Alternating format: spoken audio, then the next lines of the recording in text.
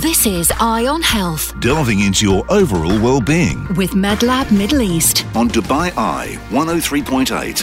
Helen Farmer with you, our final guest for today's show on the sustainability of the healthcare industry is Shirley Lusiab, the Group Laboratory Manager at King's College Hospital, talking about the future of labs.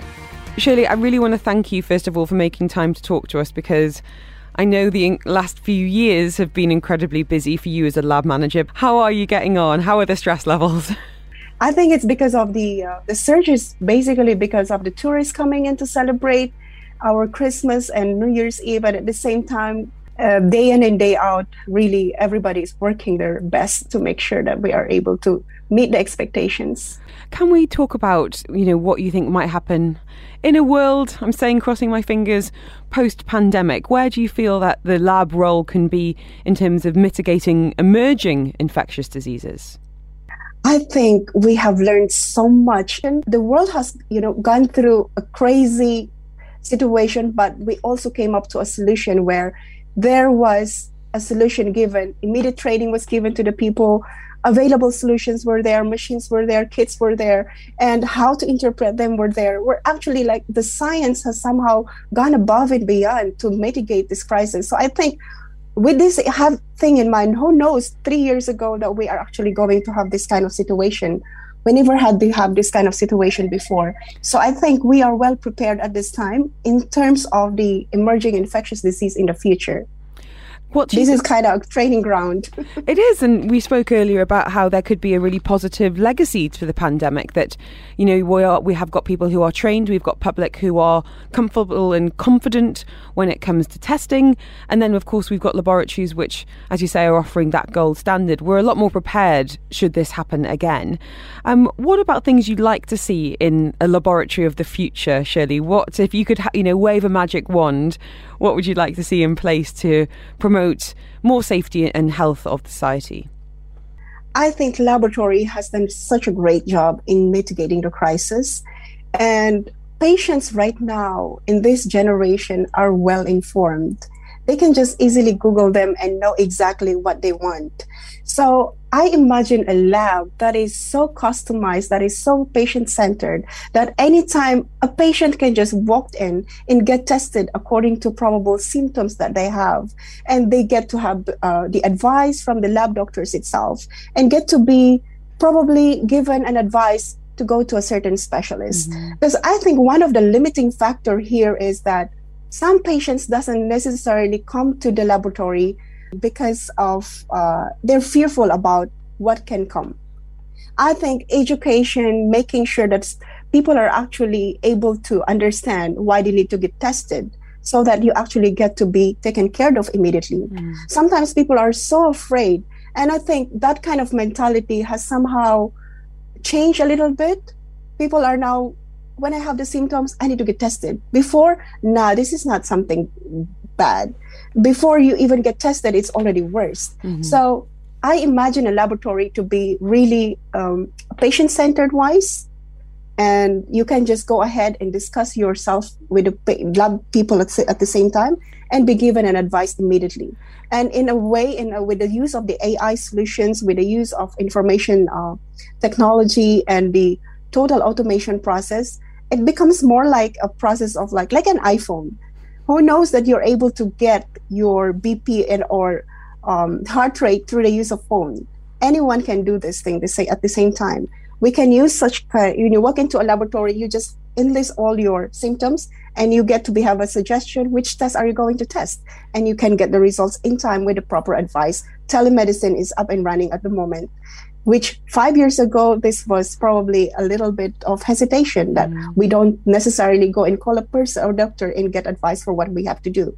We can utilize all the technology that we have available at the moment and make sure that the safety and quality of lives of patients are actually addressed. It sounds like you're talking about real ownership of patient data, that we need to empower ourselves to, really tune into our symptoms, whether that is through a wearable or a phone or, a constant dialogue with ourselves and with our physicians. Because you're absolutely right. I think we have just become a lot more, testing's become more normalised. We look on our phone and we know how many steps we've done. We know what our heart rate is like. We know what our resting heart rate should be after exercise. And in the future, we know we can extend that to just about anything. Looking at our DNA and doing personalised medicine, for example, or preventative tests as well. And it is, the technology and the training in the lab that's going to enable us to actually take positive action and prevent things rather than just treat them as well. So I hope that's the case as well. I truly do. What are some of the common issues that you and your team face in the lab currently? Well, I should say there are still errors that we are faced at. And it's been said that at least 70% of today's medical decision, they depend in laboratory. So in that kind of mentality, there are still around pre-analytical errors of 70% that probably up until now, it's been there since the last 20, 30 years. But because of the variability of processes, complexities happening in the pre-analytical testing, these are not at least as yet well standardized. Mm-hmm. So I should say most of the common issues, which pretty much the same around the world, is the pre-analytical ones, which we need to probably looking forward to automate in the near future. Automation in terms of not just blood collection, but in terms of collecting other different samples. We can venture out testing probably even hair, even any types of whatever it is in your body that can be tested. Because 20 years ago, I was just thinking only about just testing blood for anything. But right now, you can pretty much test anything, any body fluids in your body. You can see even the DNA can be checked immediately, not only through the blood. So having said that, we are looking forward of improving all the errors by having a total testing process improved. From the pre-analytical, probably we can use automation there at the same time, or use of other samples, not just blood, so that the fear of collection or needles will be prevented. Mm-hmm. And in the testing process, probably we can engage rapid testing, or even use of quick test machines. And right now, there's so many technological advancement that is happening. And for the last 18 months, I believe, I kid you not, there's so many solutions that has come up. And I think this is a good thing at the same time, because we're able to cope up with the pandemic. Absolutely. And on the in the post-analytical phase, probably integration of artificial intelligence will be there.